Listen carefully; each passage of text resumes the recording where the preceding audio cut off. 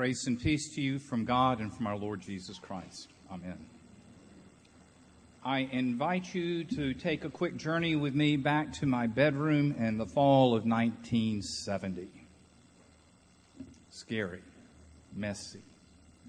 There I am, sitting cross-legged on the floor with a guitar across my right leg that a good friend had loaned to me just days before to see if I wanted to learn how to play. I am loudly and horribly beating the strings with a pick and singing pretty loudly. My father opens the door and says, either that is enough or you need to tone it down. It seems he didn't like Bob Dylan. I chose the latter, and I finished the third verse of the song that I was singing from Bob Dylan. Your old road is rapidly aging. Please get out of the new one. If you can't, lend a hand, for the times they are a-changin'. My brothers and sisters in Christ, I stand before you this day having fully acknowledged in the last week that the times really are a-changing. And we live in a very rapidly changing world, which I have been anxious and fearful about for a number of years. When I started working on this sermon, the 5 verses from 1 Kings about Isaiah jumped out at me, but not just these 5 verses. I couldn't understand why the lectionary only allowed these 5 verses out of one of the greatest stories in the Old Testament. And I want to summarize that story for you in a fairly quick way this morning so that we can put it into context and so that the times they are changing makes a point and you understand where I'm coming from. It just grasped me, the whole story, and I said the times are changing. Isaiah was one of the earliest and greatest prophets of the Hebrew people. He lived in the northern kingdom of Judah during the reign of King Ahab, and Jezebel was his wife. And Jezebel was from a faraway land, a foreign land, and she had convinced Ahab, either through the bedtime pillow talk that we all know about, or just by wearing him down, that it was okay to have household gods again, and especially the god Baal in their midst, statues. And so the prophets of Baal had received some support from the state, and Jezebel took it a step forward. She started persecuting all the prophets of Yahweh, sometimes in massive executions, and sometimes one by one as they were found. God raises Elijah up to go and call Ahab into accountability and to call the people, the Hebrew people, the people of Israel, back into relationship with God and right relationship with each other. There are 450 prophets of Baal in the land, and Elijah, the only one who's willing to come forward at least. And so Elijah challenges the prophets of Baal to a contest to see which God is greater, Yahweh or Baal. Here's the deal. Two bulls are brought forward. The prophets of Baal choose the first one. They build their altar. They collect their wood. They sacrifice the bull. They place the bull on the altar, and they begin praying. Baal, send down fire. Send down fire. They pray, and nothing happens. They pray, and nothing happens. Noonday comes and nothing's happened. Elijah said, okay, you've had your turn. Now it's mine. And he gathers the 12 stones for the 12 tribes of Israel. He places and makes an altar. He gathers his wood. He sacrifices his bull. He places the bull on the altar. And then he does 3 more things. He goes and digs a trench around the altar. And he places in that trench a seed offering. And then he tells the Hebrew people around him to go fill 4 jars of water and pour them on the altar. Not once, not twice, but 3 times. 12 jars of water. And then he prays to Yahweh. Whoosh comes down the flame, and it consumes the bull, the wood, the stones, the dust, the grain offering, and the trench. Gone. Gone. Elijah knew what would happen.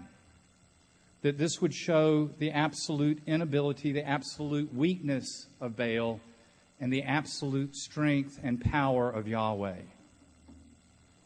The Hebrew people gather up the 450 prophets, and they take them off to meet their Baal. Their maker. Nobody got it at 9 o'clock either.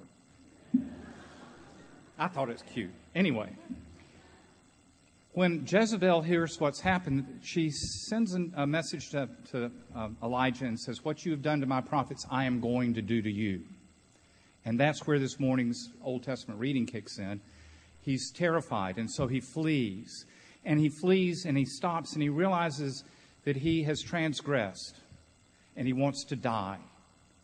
He's done exactly what his ancestors have done before him, and so he lies down to die. But God's not through with him yet. God sends an angel twice to feed him, to strengthen him, to journey on to Mount Horeb, and he does. Here's the rest of the story. When he gets to Mount Horeb, he hides in a cave.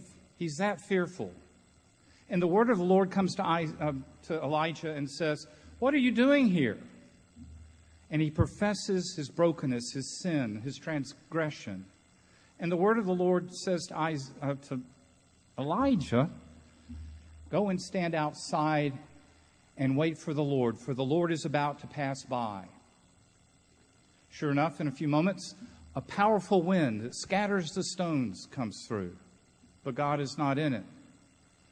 And then an earthquake which splits the stones, but God's not in the earthquake. And then a roaring fire that destroys, but God's not there. And then, as the King James, the New Revised Version says, and there was sheer silence. I prefer the King James Version on this one. As God comes in a still, small voice. A still, small voice. And says to Elijah, "This is what you do next." And Elijah follows the Lord's instructions. God has not deserted him. God does not desert us. I've just come back from the 25th festival gathering of the Network of Biblical Storytellers. I've been a part of that network since 2006. And what I just did is not biblical storytelling. It's a summary of the story.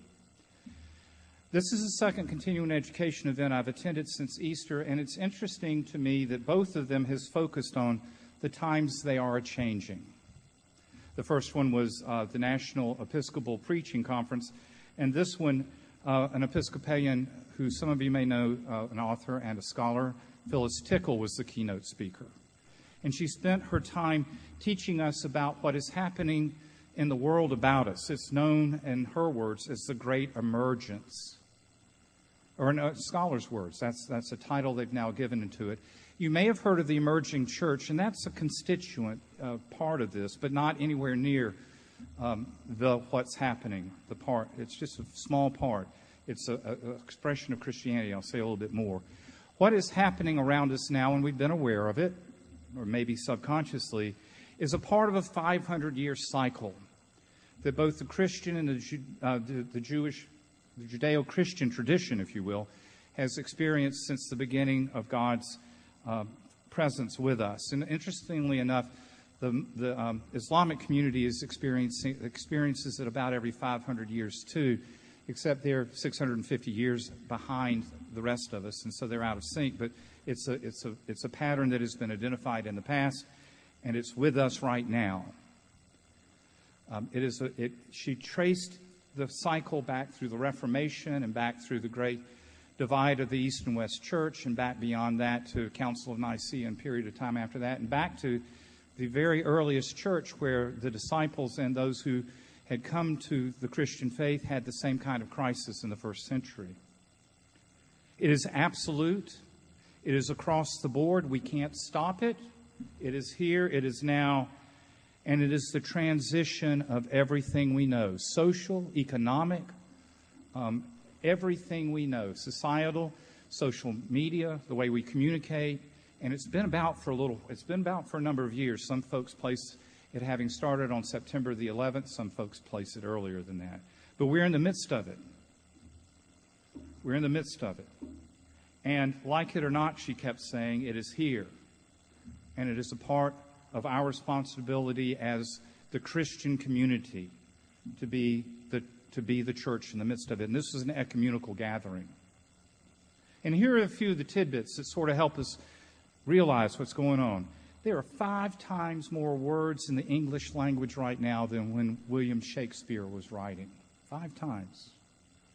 There is an emergence of a new economy. We're all aware of this. The worldwide economy where, to quote her, Spain and Greece get a cold, and then we at least get a cold, or even worse, we get pneumonia economically.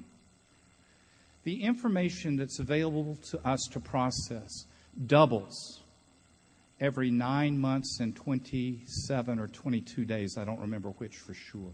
Doubles. New information that we have to process. Some 2/3 of the human genome, this should spare us, genome is owned by private corporations. And the last that I want to share with you has a word that I've not heard before. Some of you may be computer folks. It's called a petaflop. Last year, the first computer able to accomplish a petaflop was built. And this year, there will be 12 predictions, or 12 more computers that can do a petaflop.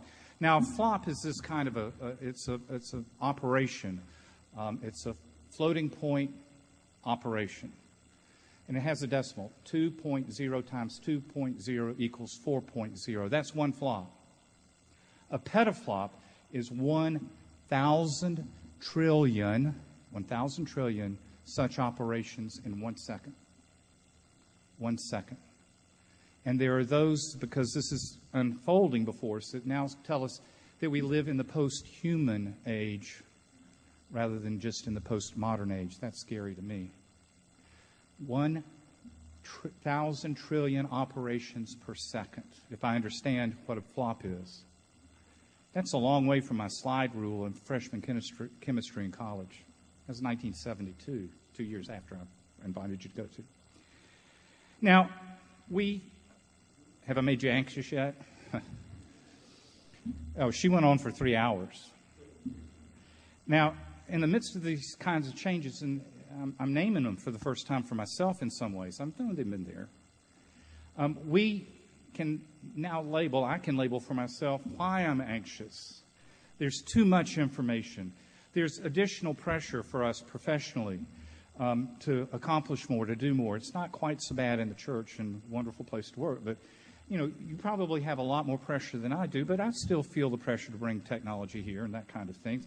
Our personal families, our children, we can't keep up with what they're learning. They're learning this much further than we ever learned. That we wish for the good old days. And the good old days were not a century ago or 50 years ago. They're a lot closer than that now. A lot closer than that now when we remember the good old days. They're new and different demands on our time and energy. They're shifting markets and just downright ever increasing demands on our time, more things to do and less time to seem to be able to do it in. In many ways, it's just like Elijah with the whirlwind and the earthquake and the fire and the fear that springs out of that. What's going on? Where is my cave? Where can I run to hide? Where can I run to be safe? We cry out as we run for the hills spiritually, emotionally, and psychologically. But guess what? God doesn't want us to be there in that cave and will not leave us there. That's not where we're supposed to be, not as the people of God and not as the church. And I don't mean the Episcopal Church, I mean the gathered church around the world. God comes and asks us, what are you doing here? Don't you know I love you? Don't you know I'm still in charge? Don't you know ultimately you have nothing to fear? Didn't I send Jesus to show you how much I loved you and how much you mean to me?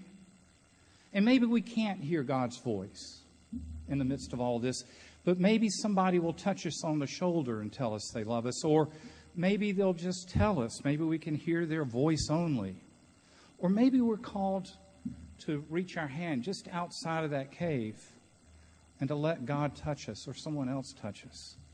Or maybe the best thing to do is just take time, sit down, build it into our lives more and more, to sit and be still and know that God is God. God is God. We have nothing to fear.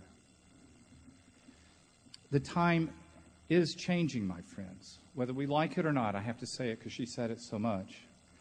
But the good news, there's lots of good news in it. For the first time, according to Phyllis Tickle, we as human beings are aware of what is happening. We're not just going to blindly stumble through it and begin killing one another because there are differences among us, as happened in the Reformation. We have an awareness. We have a knowledge as it begins to unfold, and we can influence and impact the world around us. It's a chance to be a part of it rather than let it take over our lives and our world for a period of time. I don't think that it's just a chance. I believe it's an absolute responsibility that we do that as followers of Jesus. Let me return to Phyllis Tickle's perspective on this, the good news as she shared with us. First is we need not panic or be threatened or be fearful. It is life unfolding as it should. It's a natural cycle of the human race, whether we understand it or not. It's not the first time this has happened. The second thing is, nothing will be lost that we know. It may be transformed or changed somewhat, but these walls are going to stand. This church is going to stand. This congregation is going to continue to move forward. The Episcopal Church is going to continue to move forward. The Christian community is going to continue to move forward. What's happening in the emerging church, not the great emergence, in the emerging church, is that God is weaving a new expression of Christianity into the river, a new tributary. We may not understand it. It may not be who we are, but it's okay. Jesus said, if they ain't against us, they're for us. The emerging church is very different than who we are, but we need not be threatened by it. Finally, we are in a unique place. One of the precepts that she based it on is that the narrative will tell us and keep us in the truth, while the facts will deceive us. And we know the narrative. We know the story, and we are keepers, not defenders, not protectors of the story. We are keepers of the story, and we're called to proclaim that from the rooftops. We're called to live that out in our lives so the world can see Christ shining through us. We are called, I want to say it again, to be keepers. We know the story. We know creation. We know God created everything. We know God gave us everything. We know about the fall. We know about our brokenness and our sinfulness. We know about forgiveness. We know about repentance, which is before forgiveness. We know about redemption, and we know about resurrection. And that's the narrative that God has given us to share with the world. That is the narrative that we are keepers of, but also proclaimers of. Again, as we make these transition, it is the story, the narrative that will keep us in the truth, not the facts. And I want to take time to do this. After the 9 o'clock service, somebody said, what do you mean the narrative? And I said, well, the biblical story. And what do you mean the facts aren't true? And I said, well, for instance, I'll do this. This pulpit, centuries ago, we believed it to be solid and unmoving. That was the fact. Now we know that the molecules in this pulpit are moving constantly. The world used to be flat. Remember? It's round. And it rotates rather than the sun. See how the facts can lead us away from the truth. So, my hope for us, my call to us, is to be open to the reality that God is doing new things in our midst and that we are a part of it.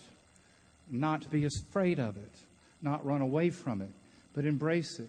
It will change us, not adopt it, but at least learn about it and let it weave into our presence. And we will come out, if we do that, better than we are, more knowledgeable than we are, more in the knowledge of the Lord. I would remind you that the Roman Catholic Church, which was the last big time that this some kind of emergence or change or major paradigm shift is what it is, happened. The Roman Catholic Church survived that quite well and is still alive and well today doing its thing. What is happening now is Protestantism, and we are Protestant. We say we're Protestant. We were Anglicans. we'll survive this. We may be changed, we may be a little different, but we'll still be here. We'll still be able to worship the way we want to because of the great nation in which we live, but something new is happening. God is doing a new thing. And when we proclaim the story, when we don't run to the cave, and when we climb up on the rooftop, we are fulfilling our baptismal covenant to proclaim the good news of Christ. We're also becoming, I believe, ourselves growing into the full stature of Christ. And finally, we embrace God's presence and doing a new thing in the world. I'd remind you the words of Jesus. He said, "Fear not, I am with you. There is nothing to fear." Amen.